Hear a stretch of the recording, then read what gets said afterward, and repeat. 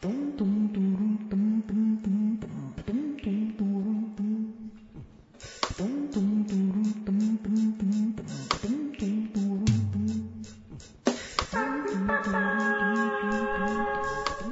everybody, welcome to this week's episode of Lunch with Legs. Legs Malone here, wishing you all a very happy, cool, wet spring, especially if you are here in New York City or anywhere on the East Coast. It is cold, it is damp, but it is spring, and I cannot complain, nor will I. I hope you guys have been well. I am so excited to bring you today's episode because not only is my wonderful interviewee a dear friend of mine who has some extraordinary stories to tell, but she is pretty much the embodiment of all things summertime for me. But I'll be getting to that more in just a second. Before we begin, I would like to encourage you guys to continue shopping on Amazon via our portal. If you go to www.lunchwithlegs.com, that is our fancy, sexy website, you will see on the right-hand side of the page below the PayPal donation button, which P.S. you are welcome to use and abuse as you wish, a wonderful graphic of Joe Boobs Weldon's excellent book, The Burlesque Handbook. If you click on that, it will whisk you away to Amazon.com, and as long as you click on plenty of things to purchase and purchase them in that same visit after following our link, we will get a small percentage of your sales. So you can help us by helping yourself to whatever it is you want. And any and all support is most deeply appreciated. So, for today's episode, I am very pleased to bring to your ears the melodious sounds of the fabulous woman that is Bambi the Mermaid.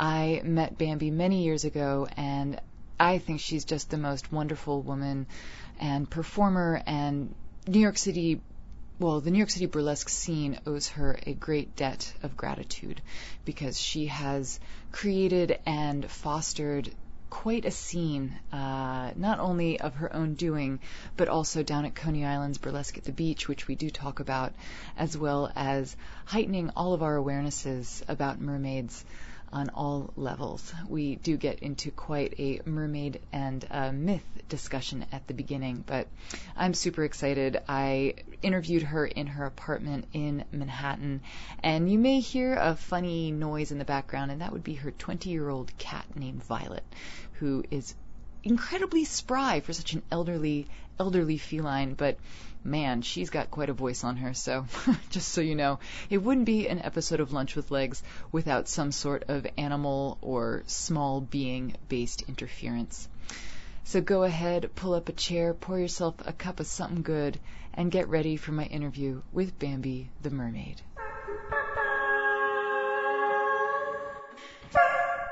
Bambi the Mermaid, welcome to Lunch with Legs. How are you? Legs. How are you, honey? I'm excellent. So excited that you're at my new house. I know. I love that. It's not often I come to people's houses to record, so it's a real treat to be here and to see your new home and know that Mr. Velvet Underpants is on the porch, your fantastic long-haired chihuahua. But yeah, no, thank you so much for having me over. This is really... Thanks for coming over. Absolutely. You are... I think you were one of the first personas within the burlesque community that I first came across when I first moved back from London. And I want to know everything about you, Bambi. But I'm going to start with, I guess... I'm just going to go right to how did you get to know about mermaids? Because you are the archetypical mermaid for me and for many people, not just in the burlesque community, but Coney Island, I mean, everything. And you're such a beach baby as well, and going down to Weeki Wachee down in Florida. And tell me about you and mermaids, Miss Thing. Well, it's just sort of one of those archetypes, I think, that, girls probably identify with some sort of an early archetype of, I don't know. I don't really know. I get asked this all the time, but I don't really know. I mean, my parents got divorced when I was about 8 years old, and my dad moved to Miami. And once I went to Miami, that's where I really kind of awoke and was awoken to the ocean and to the beach and to swimming pools and to Art Deco and palm trees and everything that, was my real aesthetic that I'd kind of been waiting to discover. And I don't know. I mean, I just always played mermaid. I always loved, being in the pool. And I don't know. I think other girls played whatever, ponies or horses or princesses or whatever. But mermaids were just always my thing. And I went to Weeki Wachee really early on. My dad took me there, and I was, that sealed the deal. Can you, for the listeners who don't know about Weeki Wachee, can you describe it a little bit? Weeki Wachee is the city of mermaids. It's in Weeki Wachee, Florida. It has been a roadside attraction since 1947. Wow. And it has gone through, in its heyday in the 50s and 60s, it was very popular, and that was like a main destination on your drive south. There wasn't Disney World or any of the bigger, I-95 now cuts right down the middle of Florida, but before that you went down the west coast on the edge, and you would, go right by Weeki Wachee, and all like Elvis went there, and all the celebrities went there and did photo ops with the mermaids.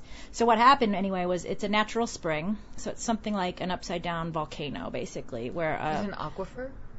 It's a spring. Oh, spring, okay.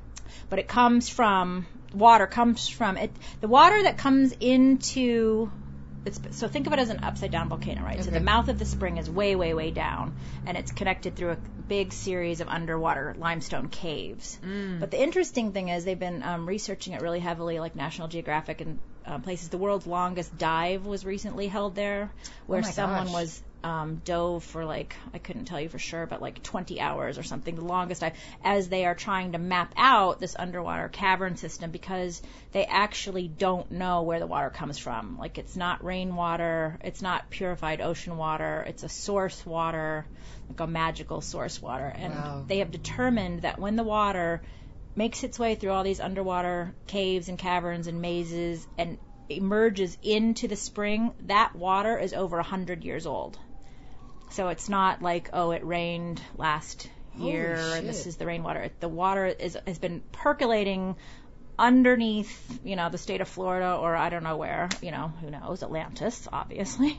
Duh. For over 100 years, which is really mind-boggling. Wow. So it comes up into the spring, and it's like a big punch bowl there. And then it drains off into what becomes a crystal river. And that crystal river is crystal clear, and it goes all the way, makes its way out to the ocean.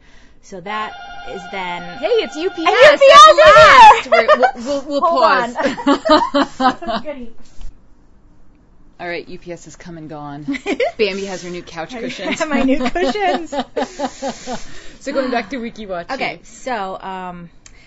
so it goes into this river that eventually empties out into the ocean, and the really cool thing is it connects all the manatees come in when the ocean gets too cold. They come in through the estuaries and swim all the way up into the Weeki Wachee spring. No. And they line up on the edge of this punch bowl crater, and they literally put their little fins, their little front flippers under their chins and watch the mermaid shows. No. And they line up on the edge. So... Oh my God. It's really magical. So it's also kind of the Fountain of Youth. It's where a lot of that Ponce de Leon stories of the Fountain of Youth came, because it's always been this really magical, crystal clear water source. So Indians have, lived around it for, forever. It's been this really amazing, special place. And this guy came in the 40s.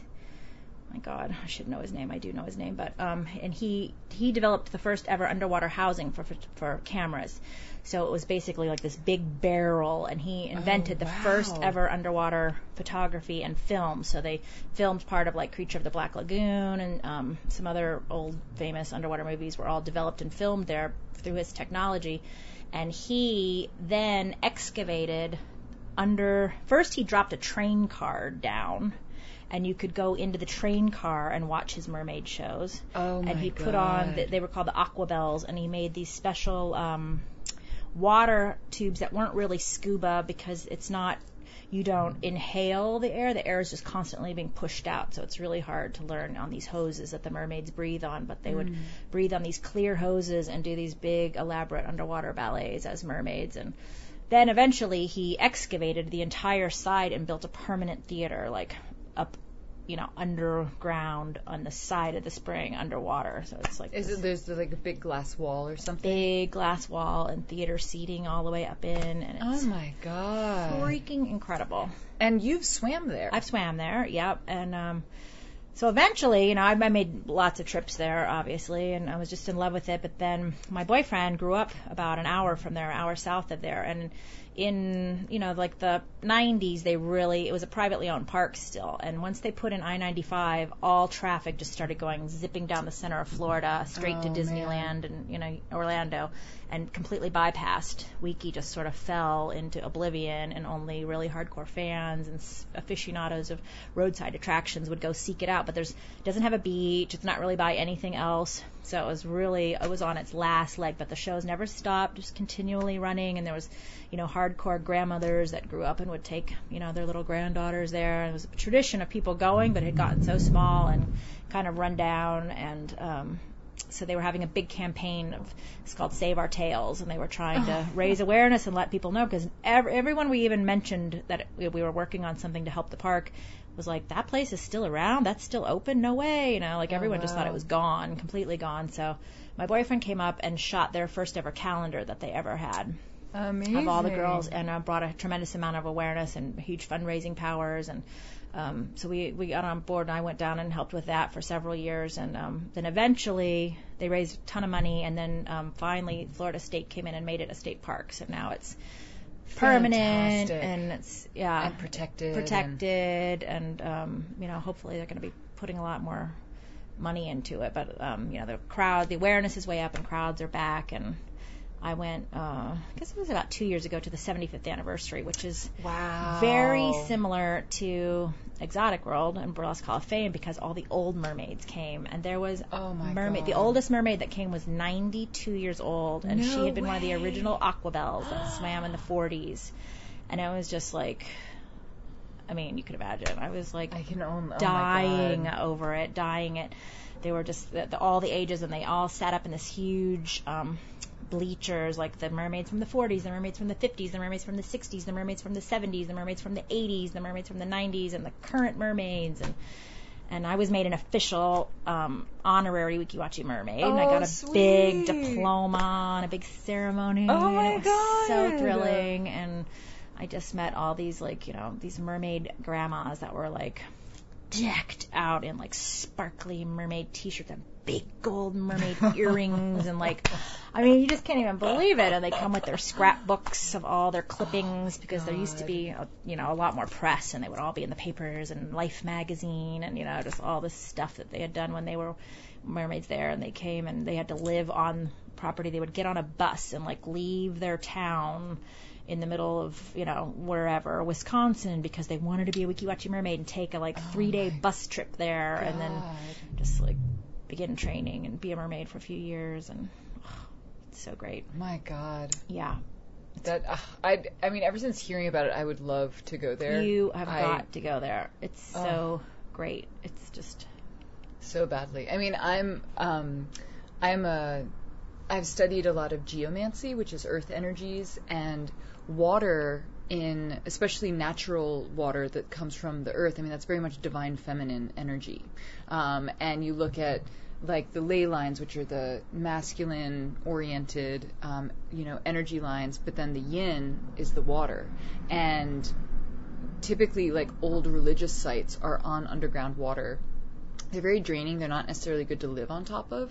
But you look at archetypically what water is all about, and cleansing and healing, and and certainly in mythology, mermaids, water sprites, nymphs, it's such a rich history, and mythology as well, which I'm sure is based in stuff that actually happened, even though we've distanced ourselves from that quite a bit. Well, mermaids, to me, they are the archetype of what I most identify with in female character, which is just curiosity and openness, and a very to me, mermaids are just have an extremely unquenchable curious nature to learn about everything and find out about everything, and they're really loving, and they're very accepting.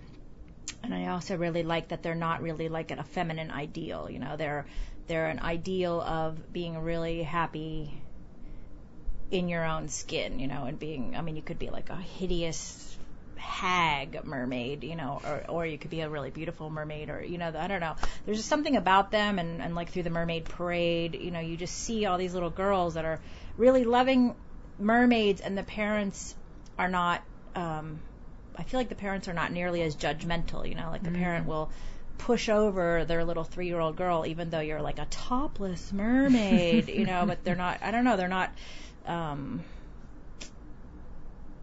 inhibited, and they make other people feel uninhibited, and they're just so, yeah, like earth goddess or water goddess. But, and you know where mermaids came from, right? From Lilith, you know about that story? Like, no. I mean, I know the myth of Sedna, which is grim as fuck, but fascinating. But no, please tell me. Well, Lilith and Adam were created by God at the exact same time, at the beginning of, you know, before Eve was ever dreamed up. It was Lilith and Adam, and Lilith and Adam were equals, and they were both, Lilith was not created out of Adam. Lilith was her own, the female, and Adam was the male.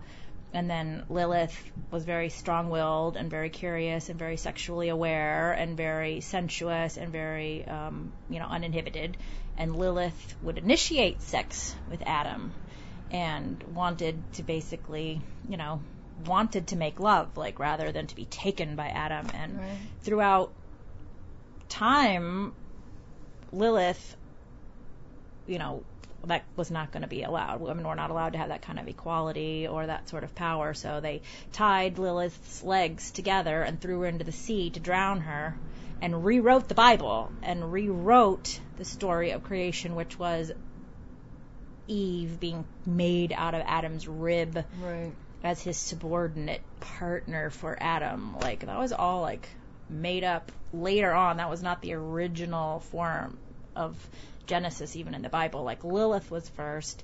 They threw her into the ocean, and that's where she became a mermaid. Like, that's where mermaids came from. I mean, I was familiar with the story of Lilith, and how she was cast out of the Garden of Eden because she did not please Adam, or she did not, you know, suit his whatever. She wasn't subordinate. She wasn't subordinate. Thank you. Yes, she didn't listen to him. But I mean, I know in astrology there's Black Moon Lilith, which they talk about a lot about, you know, the dark side of the moon. But also, are you familiar with the myth of Sedna? Mm-mm. She's kind of like, she's got a more mermaid, I mean, she has a sort of mermaid-like energy, but it's a little darker. It was an Icelandic or Scandinavian, maybe even Norse, I can't remember anyway, where it's very dark and very cold and very harsh. Sedna was a beautiful woman. I mean, she was young.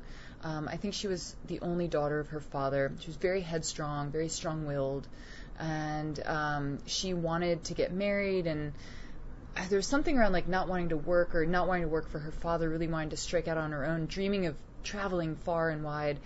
And one day, I don't know, she was out on the rocks somewhere, like, I don't know, fishing or doing something out there, and this man appeared to her, and he was very charming, and she was like, oh, you know, he looks lovely, and he said, you know, why don't you come back to my island or something like that? And she was like, okay. And then he ended up turning into this, like, evil crow being and kidnapped her and stole her away. And Sedna's father heard her screaming, and so went out in his boat to go rescue her, and got her somehow in the dark of night, when at this point Sedna's husband, or man who had laid claim to her, wasn't aware of it, and she got on the boat, and her dad started taking her home, and then the evil man woke up and started flying after the boat, and the dad got so scared that he threw Sedna overboard, and she held on to the side of the boat screaming for her dad to save her,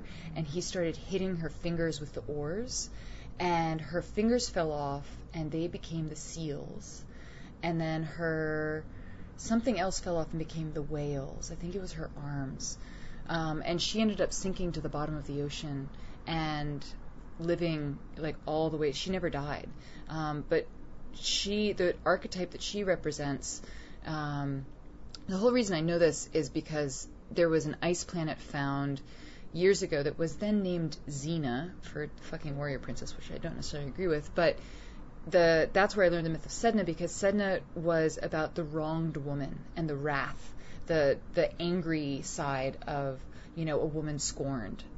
So anyway, just to share another sort of like a female sea myth. Yeah. But yeah, and, apparently like during, like when she gets stirred up, like she's basically all, I don't believe that she's all rage. I think, you know, she's more from the siren vein, luring and calling. Exactly. And, you know, and stealing stuff from above, but also all of the whales and dolphins and seals and, I mean, I'm sure further south the manatees, you know, are her allies as well.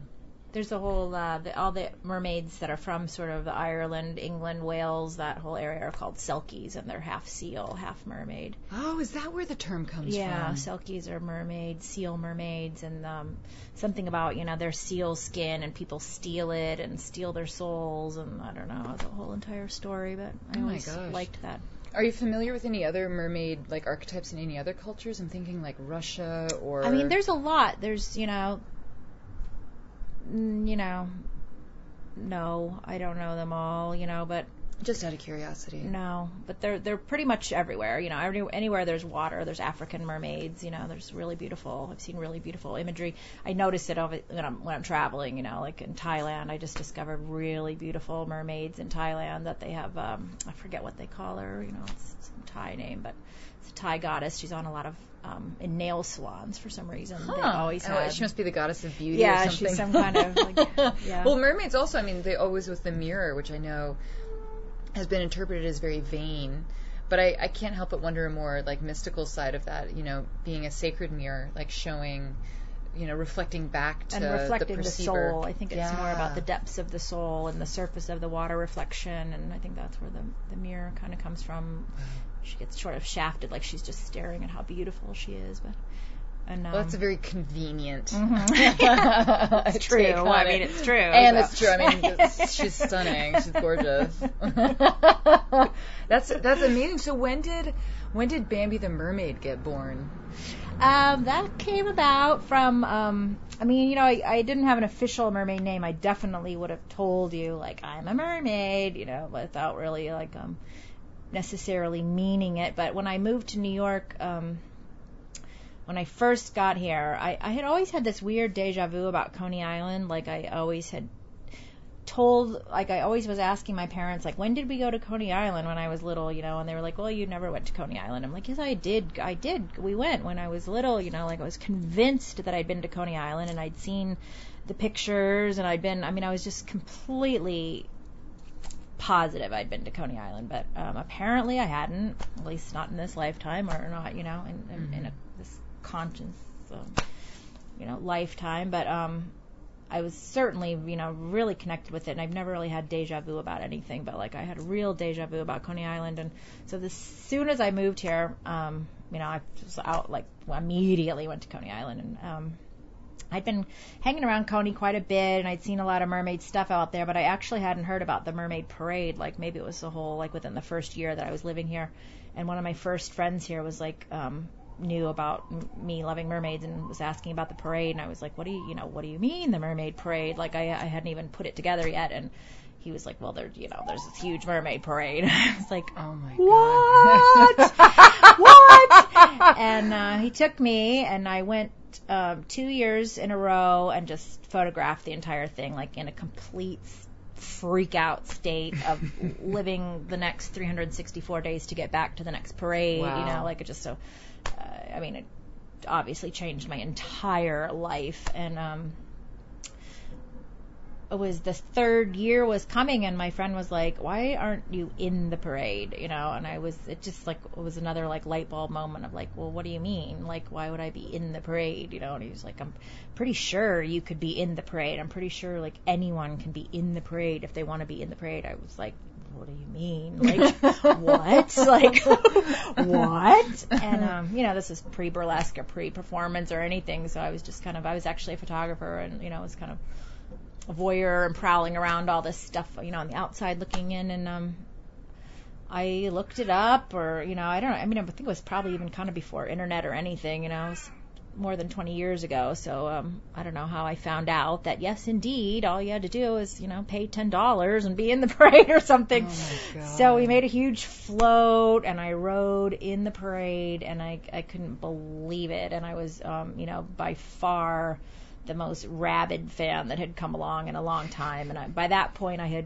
infiltrated and ingratiated myself at Coney Island, USA, and was hanging out with Dick and Fredini and Kiva and all the performers there. And I was starting to perform a little, but I didn't really have an act. And I had mermaid costumes from the parade, so I was being a mermaid. And then I also worked at a strip club, a regular old strip club, Billy's Topless, and which is another whole story. But I was doing a lot of other crazy stuff and doing a lot of fetish balls and fetish performing and working as a dominatrix, and or actually I was working as a baby in infantilism. Oh my God. And I was baby Bambi, and I don't know, it just all kind of came together. I got Bambi, from stripping and from being a professional baby, and then people actually put it together Bambi the mermaid, and Bambi the mermaid came from people saying, Bambi, you mean that mermaid?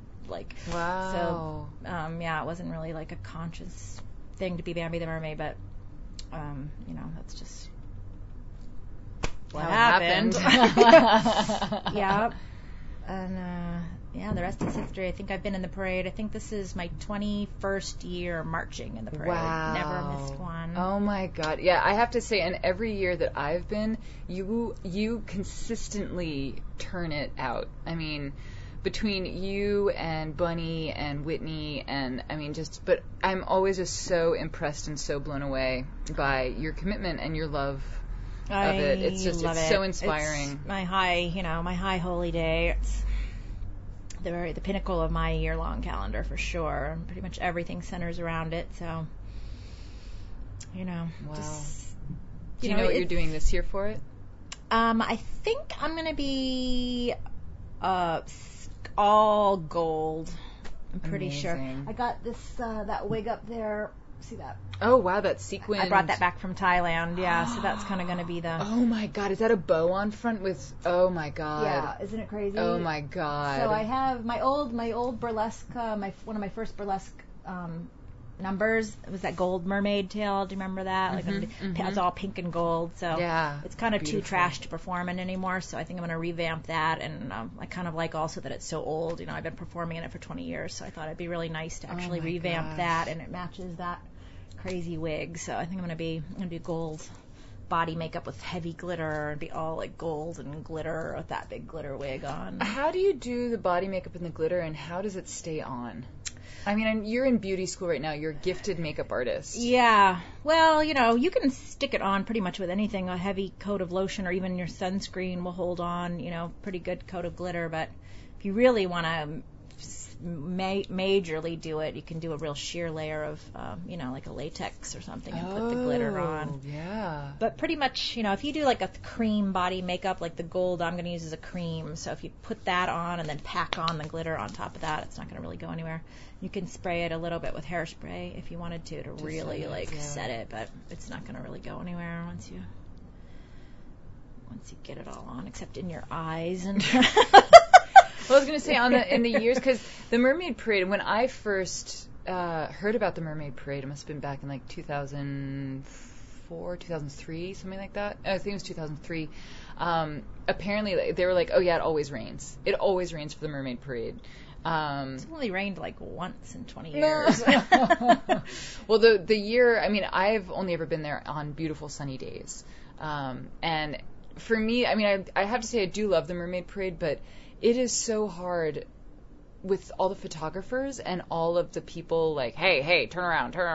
I become the world's grumpiest mermaid. I'm I want to kill all of you. I love it. I give it up a billion times a day to every single solitary cell phone. I don't care who it is. It's like, perfect. I will stop. And everyone I'm with, Whitney and Lynn and everyone else gets super fed up, and they're like, come on. I'm like, no, this guy with the little paper throwaway camera just asked me to stop. And I give it up equally for like the big news crews with all their big cameras or, I love that. You see the people with the little bitty disposables and the, now the cell phones, billions of them. Oh, Jesus, yeah. I treat everyone equally and It's give amazing. them all 1,000%. And I love all that.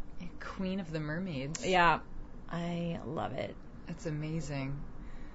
It's so much fun. I wish people could see the look in your eyes. Through Oh my God, it's so much fun. Oh my God, I really love it. Yeah, because that breed's been around for 32 years or something now. Yeah, or 31. Is it? This might be 32. 32. I think I think the 30th was 2 years ago, 30th anniversary. Yeah, which is incredible. I mean, I can only. What was it like when you started doing it? It must have been pretty small because now it's changed enormous. a lot. Yeah, I mean, just like with anything, when it's not as good as it used to be, but it was, 20 years ago it was much more manageable, and it was, there was no barricades or anything, so there was no holding the crowd back. The crowd was on top of the parade, but it was kind of amazing because it wasn't, like there wasn't any structure at all really, and the cars would start, basically it started at the Cyclone. It's sort of opposite of what it did now. And the cars drove up onto the boardwalk, and the cars drove down the whole entire boardwalk. Like the first probably 2, 3, maybe even 4 years that I did it was before they replaced the whole boardwalk in Coney Island. So the cars used to actually go up, drive all the way down the boardwalk. So I rode a car. I had a float that was a car for the first few years because you could just ride on the hood the entire way, and we would just encrust the whole car in seaweed and fish and stuff, and just ride up on the hood, and that was really amazing. And so then they eventually redid the boardwalk, and they wouldn't let the cars go up anymore. So then I started doing push carts, little things that my poor friend Dan Howell has pushed and pulled me over all those wooden boardwalks up the wooden ramp for years and years. One year we rode a couch. We had a big couch on wheels with 4 mermaids sitting on a couch, and we had this whole team of sailor boys that had to pull our huge couch up the ramp and down the wooden for hours. Oh my God. But yeah, somewhere along the line it just became easier to walk. So now I just, even though it's painful and takes a very long time, I've been walking the last few years, and that's kind of fun too, especially because the crowd is quadrupled, and there's oh my God, it's I a forget zoo. what they said now. I think over 1 million people come out, so they really, it's sort of sad to see the way they have to put up the police barricades and hold everyone so far back, because it used to be, people would just run out into the parade and take your picture from an inch away the whole entire route. Now they won't let anyone, get anywhere near the actual parade. They're so far back sometimes it makes me really sad because the only way to see the parade with any room is to be in the parade now, because they block off all of Surf Avenue, and everyone's just on the sidewalk. Yeah, they don't even encroach onto the road with the barricades.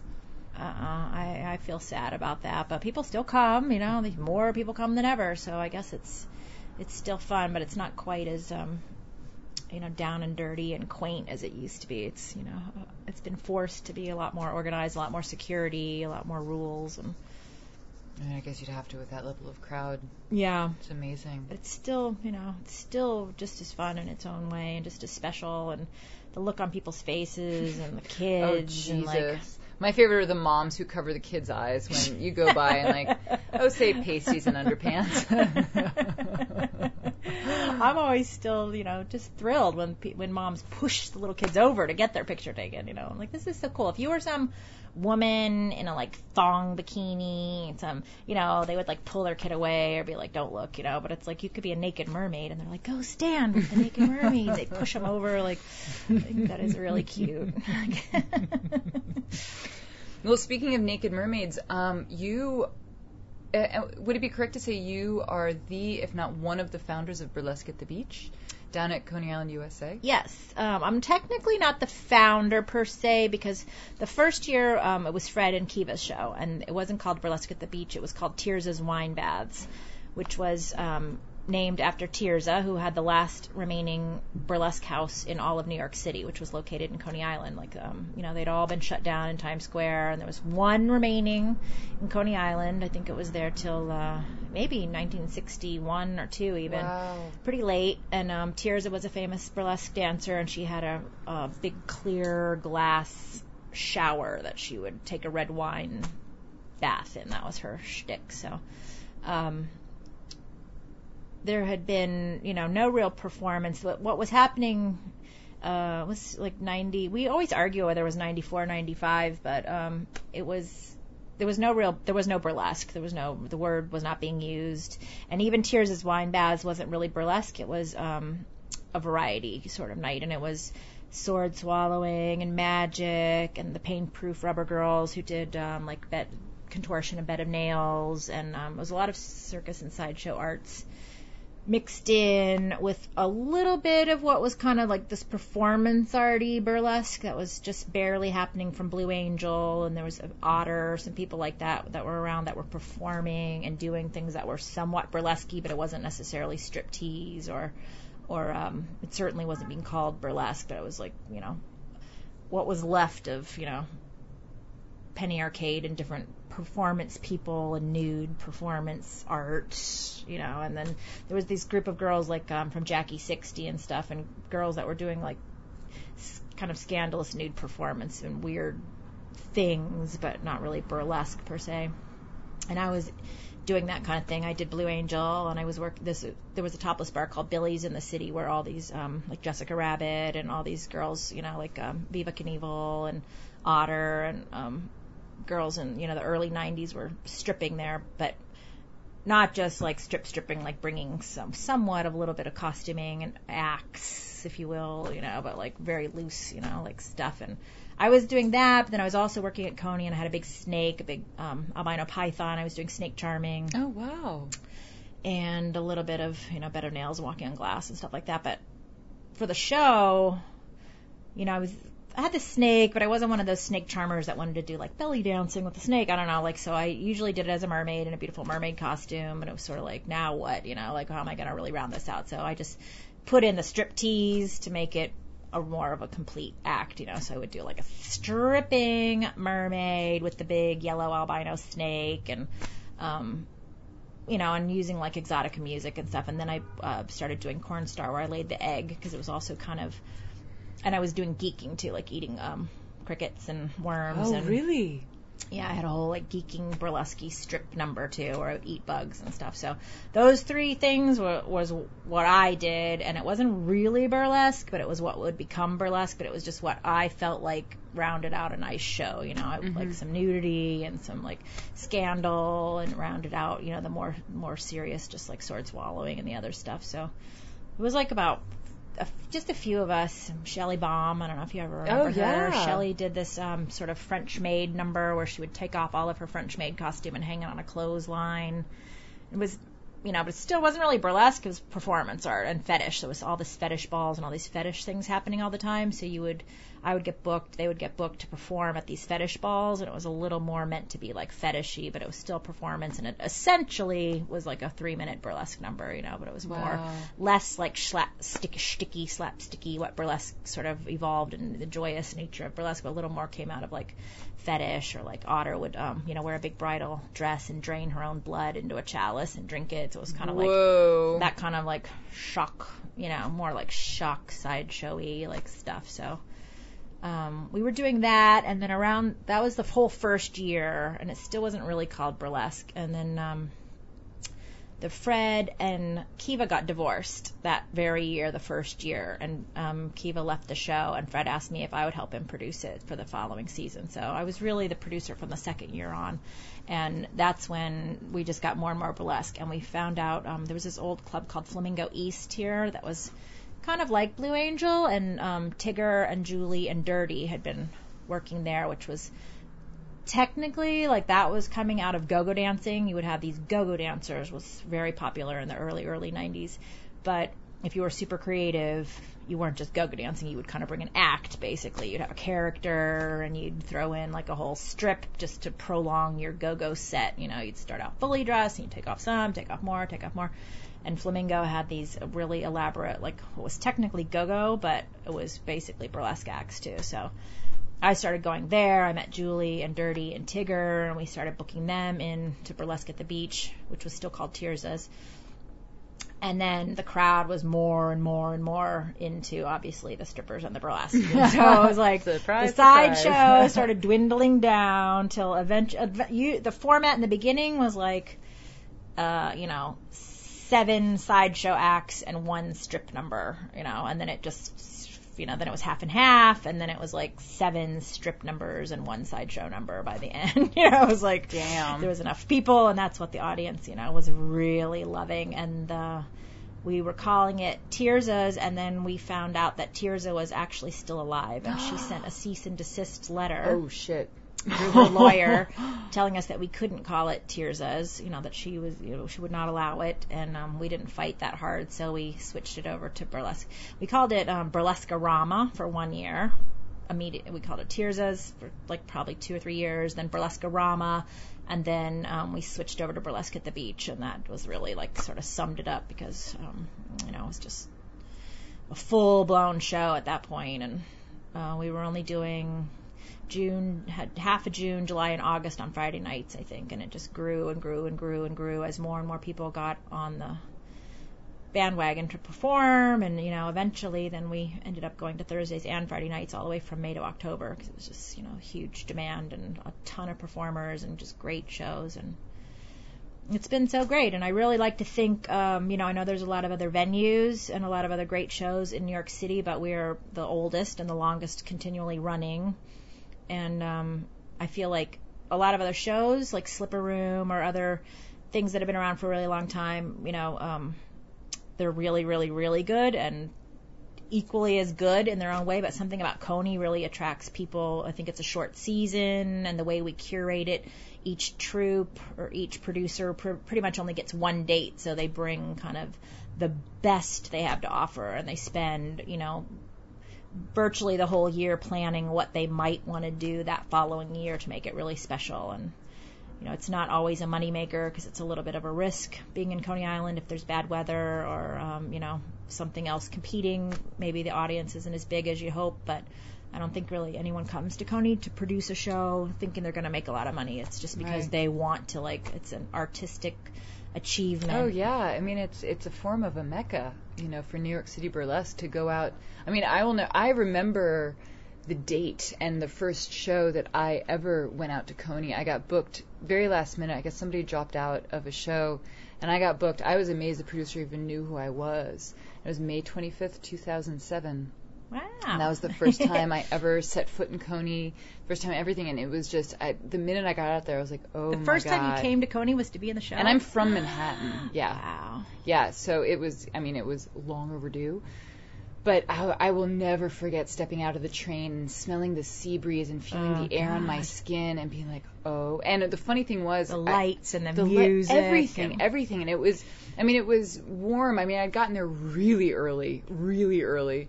And so the sun was still up. And oh my God, and I remember I took out my camera. It was before I had before iPhones had been invented.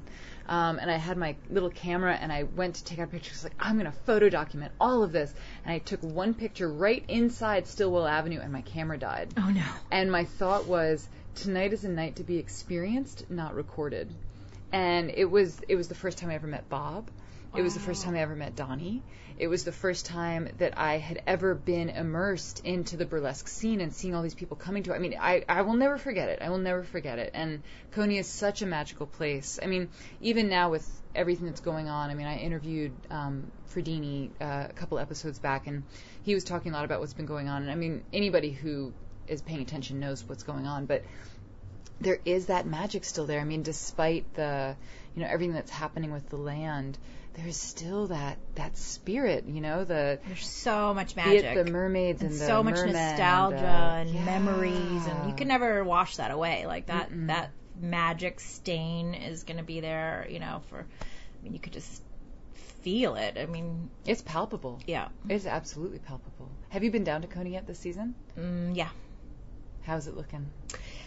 It's looking the same, you know. It always looks a little bit the same. And apparently they're putting in 2 new giant permanent roller coasters. Yes, Fred was telling me about that. I went for Serpentina's baby shower a couple weeks ago, but I didn't really go up to the boardwalk, honestly, and look around, so I'm not too sure. Yeah. Oh, I saw you there. That's right. Yeah, I didn't take a big tour. I should have, but, you know, I go so often. This past weekend was opening day at the sideshow. Yeah. And Luna Park weekend, opens this weekend, Easter weekend. Oh my gosh. Yeah, I can't wait. I can't wait to go out there again. And again and again and again and again. Well, you're having your big show in May. I am. Friday, May 30th. I can't wait. It's going to be the Return of the Legs Malone show, which I have not done in a very long time, and exactly what you were just saying about how the producers like save up, like, oh, can I bring him? I was like, it's time to bring the Legs Malone show back. Oh God. Which I'm still booking and machinating over. Who can I bring down and what can they do? But yeah, no, it's wonderful, and I'm so happy that Coney and you know, the Burlesque at the Beach still is such a draw for so many people. It's really special.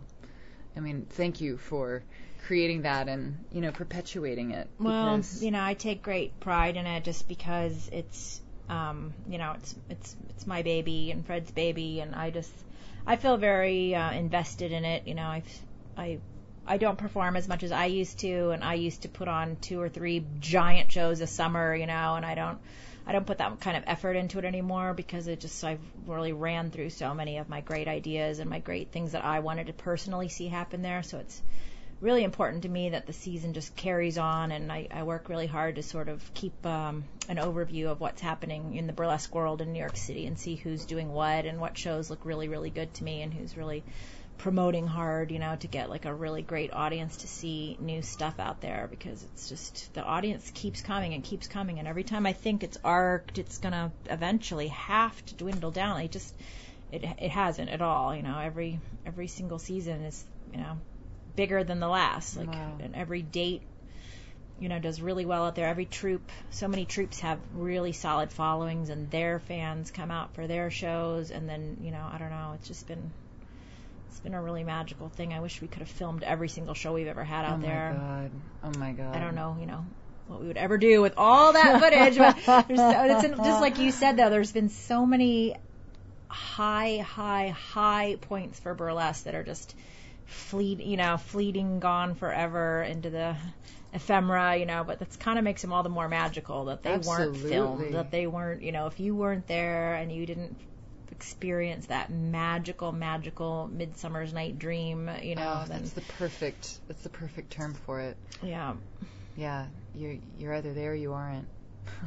and even like seeing videos of performances down there, it's not the same. It doesn't do it justice. The heat, you know, there's so many sensual elements for the audience, and for that's everyone. Exactly it. Because for me, what I love is leaving the building after the show and feeling that like humid ocean air on my skin, and absolutely going to Nathan's, you know, after having probably drank too much at the sideshow, and you know, getting French fries and a lemonade, and just, you know, and just listening to the sounds of everything. Bumper cars, yes, and the cyclone and the Wonder Wheel spinning away and the fireworks, and yeah, all the smells and all the crowds, people laughing, and the music, and it's so special. It's pretty freaking awesome. And I mean, actually, hold on, I'm going to pause this for just a second. Okay, I was just checking with Bambi because I would love to hear about your late husband, Indian Larry, who you met down at Coney, yes? I didn't technically meet him there. I knew him from the East Village, and I had met him. I actually knew I was friends with a girl that he dated, and I was dating another biker that he was friends with. So we knew each other, but certainly where we bonded and forged our working relationship was in Coney Island, because he ran the Tattoo Motorcycle Convention, and I was the mermaid out there, and like that was our big love. We went on our first date to Coney Island. He picked me up on the motorcycle and we rode out there, and in the Polar Bear Club I went with him. He's a polar bear. I went to the Polar Bear pretty much every week with him, so it was very central to our relationship. And to he would always say that he like found me washed up behind some dumpster and like and he cleaned me up and put me on the Bally, he had a whole like mythological story of our meeting, which entailed him finding me washed up. Oh my God, that's hilarious. That is hilarious. Yeah, there was a beautiful photo of him hanging down at Coney for a really long time in the gift shop, and it was just, I found it so compelling. How long ago did he pass away? It'll be 10 years. Holy shit. 2004, yeah, this summer's 10 years. Oh my gosh. It doesn't seem like it. Yeah, we got married out there, you know that, right? Did you ever see our wedding pictures from the sideshow? No, I didn't. Mm-hmm. You guys got married at the sideshow? Mm-hmm. We got married at the sideshow. I met the great Fredini many years ago, before burlesque and before everything, because I had another friend who knew about my mermaid obsession, and that I had started going to the parade and everything, and she called me one day and she said, there's a big mermaid wedding happening in Coney Island today. My friend Fred is getting married and he's having a mermaid wedding. And I was like, what? I didn't know Fred. And she was like, you should go out there. And I was like, well, what do you mean? She's like, I don't know, just go. Just basically crash their wedding, So I was like, really? Okay. So I went out there, and Fred was marrying Kiva, and I fully crashed the wedding. I just went like I would have been invited and went to the entire wedding, and the Pain-Proof Rubber Girls were in fact mermaids, and they did back bends and walked all the way down the beach, all the way down to the water in back bends and mermaid outfits. And essentially I just like completely infiltrated Fred's world and family and became friends with everyone there, and Dick, and met everyone. And that probably because I had been seen and attended their wedding, it was like suddenly I was just like you were there. There I was. Wow. And I became friends with everyone and was very influenced by many people I met that day. And so it must have been about, Larry and I got married in 2000, so it was probably 5 years or so after Fred and Kiva, and neither of us could think of anywhere we would rather be married than Coney Island. So I myself had I had an official mermaid wedding. Like, it turned out Fred just had the two mermaids in his wedding, but I had a full-on mermaid wedding, and I got married a big white mermaid tail and white shells, and I had all pink mermaid bridesmaids, and Larry had a gorgeous sequin flame encrusted tuxedo, and Dick married us, and it was just beautiful. And the upstairs wasn't really the museum yet, but we had our reception up there, and we had an accordion player that played like all old Carney accordion songs, and we had a big like old 1963 white Cadillac convertible that drove us around. We had our reception up at Ruby's and had clams and corn dogs. Wow. And it was amazing. It was like quintessential, it was June 3rd, and it was just the most beautiful, sunny Coney Island day you could ever imagine. And we rode, the carousel was still running the whole wedding. My whole wedding party went over to the carousel when I was across the street from the sideshow. We all rode the carousel, the whole wedding party, and we all rode the Wonder Wheel, and we all rode the Cyclone. And it was amazing. It was like, absolutely the best day of my entire life. It was so good. Wow. And Dick made a whole wedding. Our whole ceremony was all about, peoples of the sea, eels, clams, I don't know. It was like, wow. I have a video of it, but I don't really watch it because it's so sad. Of course. So sad. And Joe and Whitney were there. They gave me away, and it was great. It was a beautiful, beautiful day. Fred came, and his kids, Katya was like 4 years old. Oh my God. Tiny little Katya, and she's in a little pink dress eating an ice cream cone, sitting in the front row of my wedding. And she's about to graduate from high school. And she's graduating from high school now, yeah. Wow. Super cute. Wow. So that's where Miss Coney Island came from, too. It was Larry and I had a party every year called Biker Slut, and it was part of the motorcycle tattoo convention, and we had a big Miss Biker Slut pageant contest. And it was biker chicks, basically, like wet t-shirt biker chicks and stuff. And I had the idea eventually of like, well, we should, instead of just having like Miss Biker Slut, we should have Miss Coney Island. Like, and the first year was actually a parody. It was part of Burlesque at the Beach. And it was my big show for the summer was the Miss Coney Island pageant, and it was basically meant to be a parody of beauty pageants. So it was scripted. I was going to win. Like, it wasn't a real contest because everyone knew I was going to win. I was, and Larry emceed it, and we had a band, and Larry, they made up this beautiful theme song about, the two-headed, more beautiful than the two-headed baby in a jar, Miss Coney Island, like this beautiful song, and it was all, everyone was in it, Dirty Martini, and World Famous Bob, and Bunny Love, and Joe Boobs, and Anna Curtis, Lady Ace, and like all the original burlesquers from, so this was, let's see, what is it, going to be the 12th anniversary of Miss Coney Island, so it was 12 years ago. It was 12 years ago, and I won, and the whole thing erupted into a big cat fight at the end, which was meant to happen. Joe Boobs like punching it out, like everyone was so mad that they didn't win, but even though everyone knew it was gonna just be a one-off, like a one-time show, but then it went over. It worked so good, and it went over so well, and everyone was like, who's gonna be in it next year, So we had the second year, it was the second annual, it was all cast and set, and then Larry had his accident and he died, just another whole terrible part of the story. But Dick called me and he was like, of course we won't have the pageant, because it was literally like a month later, and I was like, no, we have to have the pageant. It evolved out of Miss Biker Slut, and it was mine and Larry's thing, and I had kind of stepped up and been Miss Coney Island for the whole year because we had never had a Miss Coney Island since, the last pageants were like in the 20s or the 30s where there really was a Miss Coney Island on the boardwalk, and it was just such a great thing. So we went ahead and had it, and it was beautiful, and Julie won, and she became Miss Coney Island, and there was a whole string of Insectivora won, Serpentina won, Ekaterina's won, Gal Friday. Now there's a whole legion of 11 Miss Coney Islands, and each one has the whole entire year to reign and sort of develop what she wants to contribute or see happen in Coney Island, and be a real ambassador of just everything wonderful about Coney Island. So that's part of me and Larry's legacy. People don't know. I didn't know that. That's wonderful to know as well.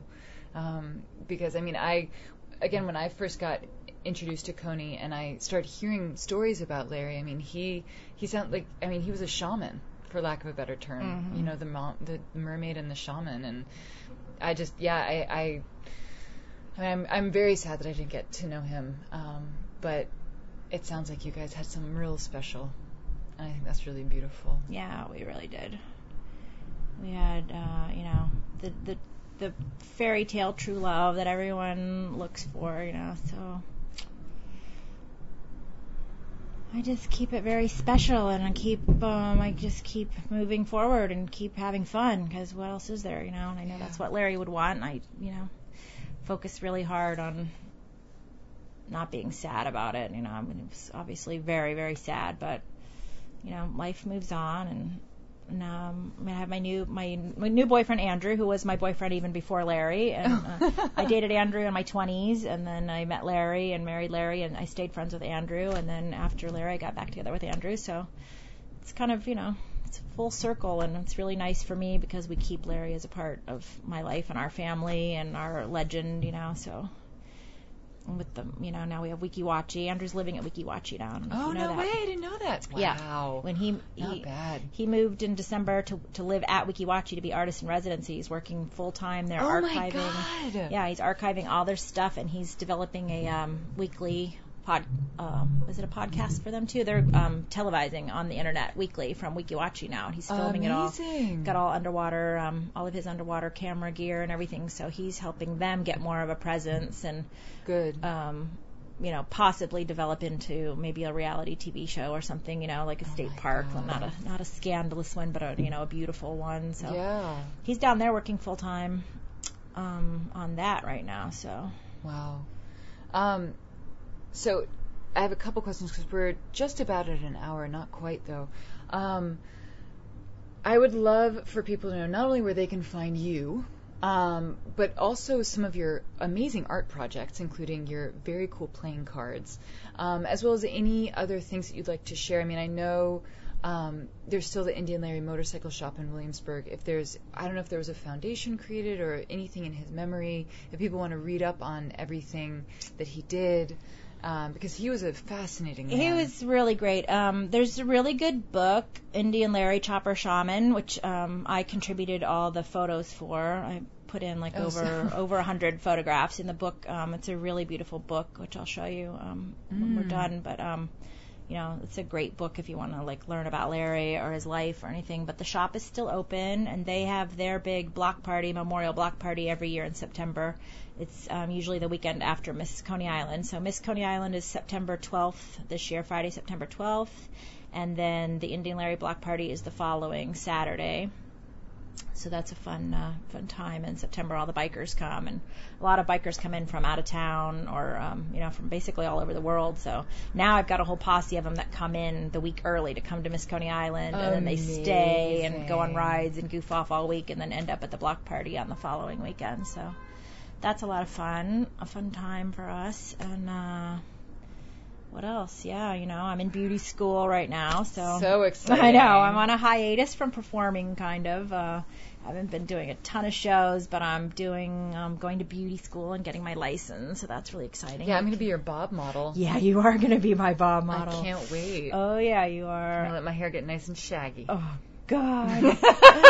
I'll do a really good job. Oh, I'm sure. I don't doubt it. I'm super into it. I haven't been in school for 20 or 30 years, so it's really fun to go. That's the best time to go back when you really want to go. I got a lot of new 19-year-old friends. And,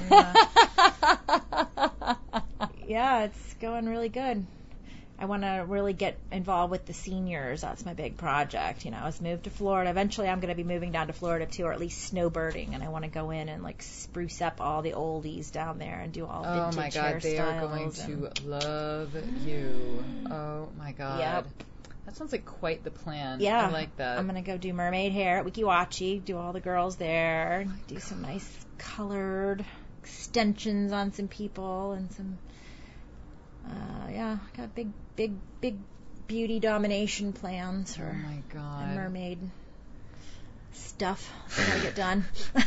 So, your website, is it cornstar.com still? My website is cornstar.com, but, I put that website up in the year 2000, and I've never once updated it.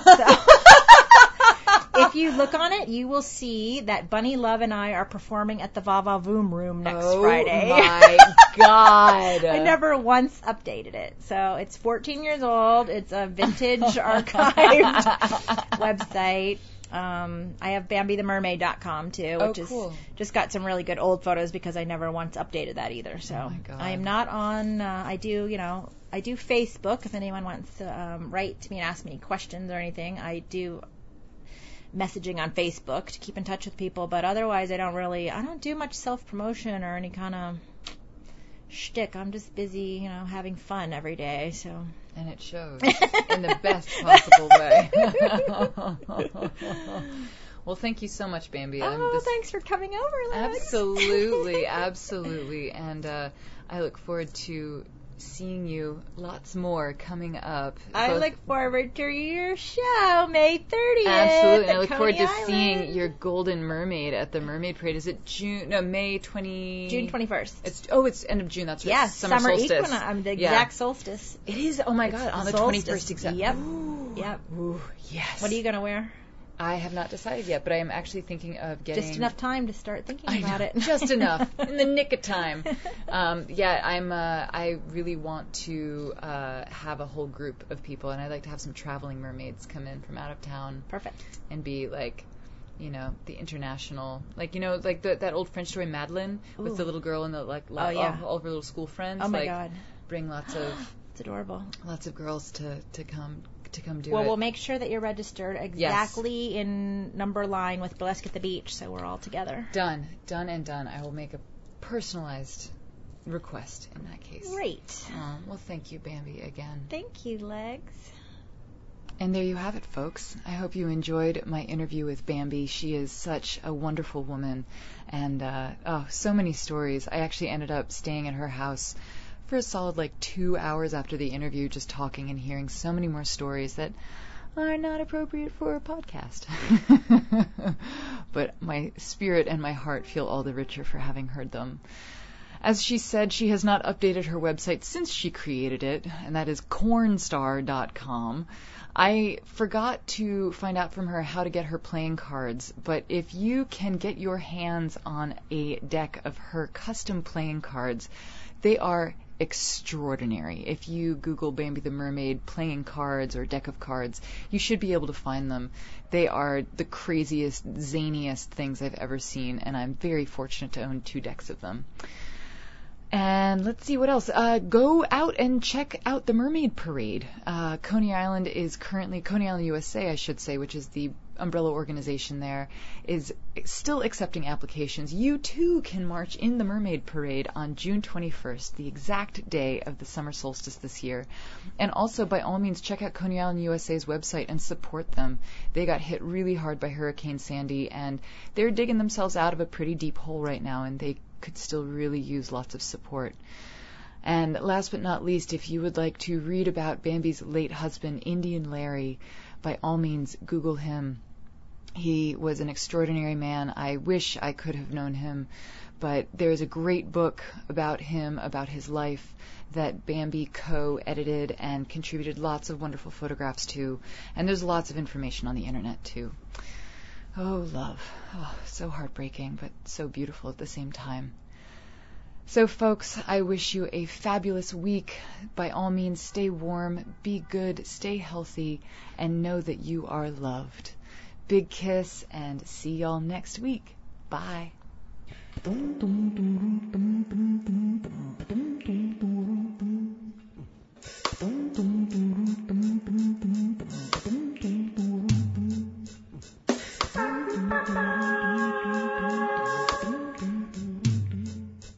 Want some lunch? For your ears.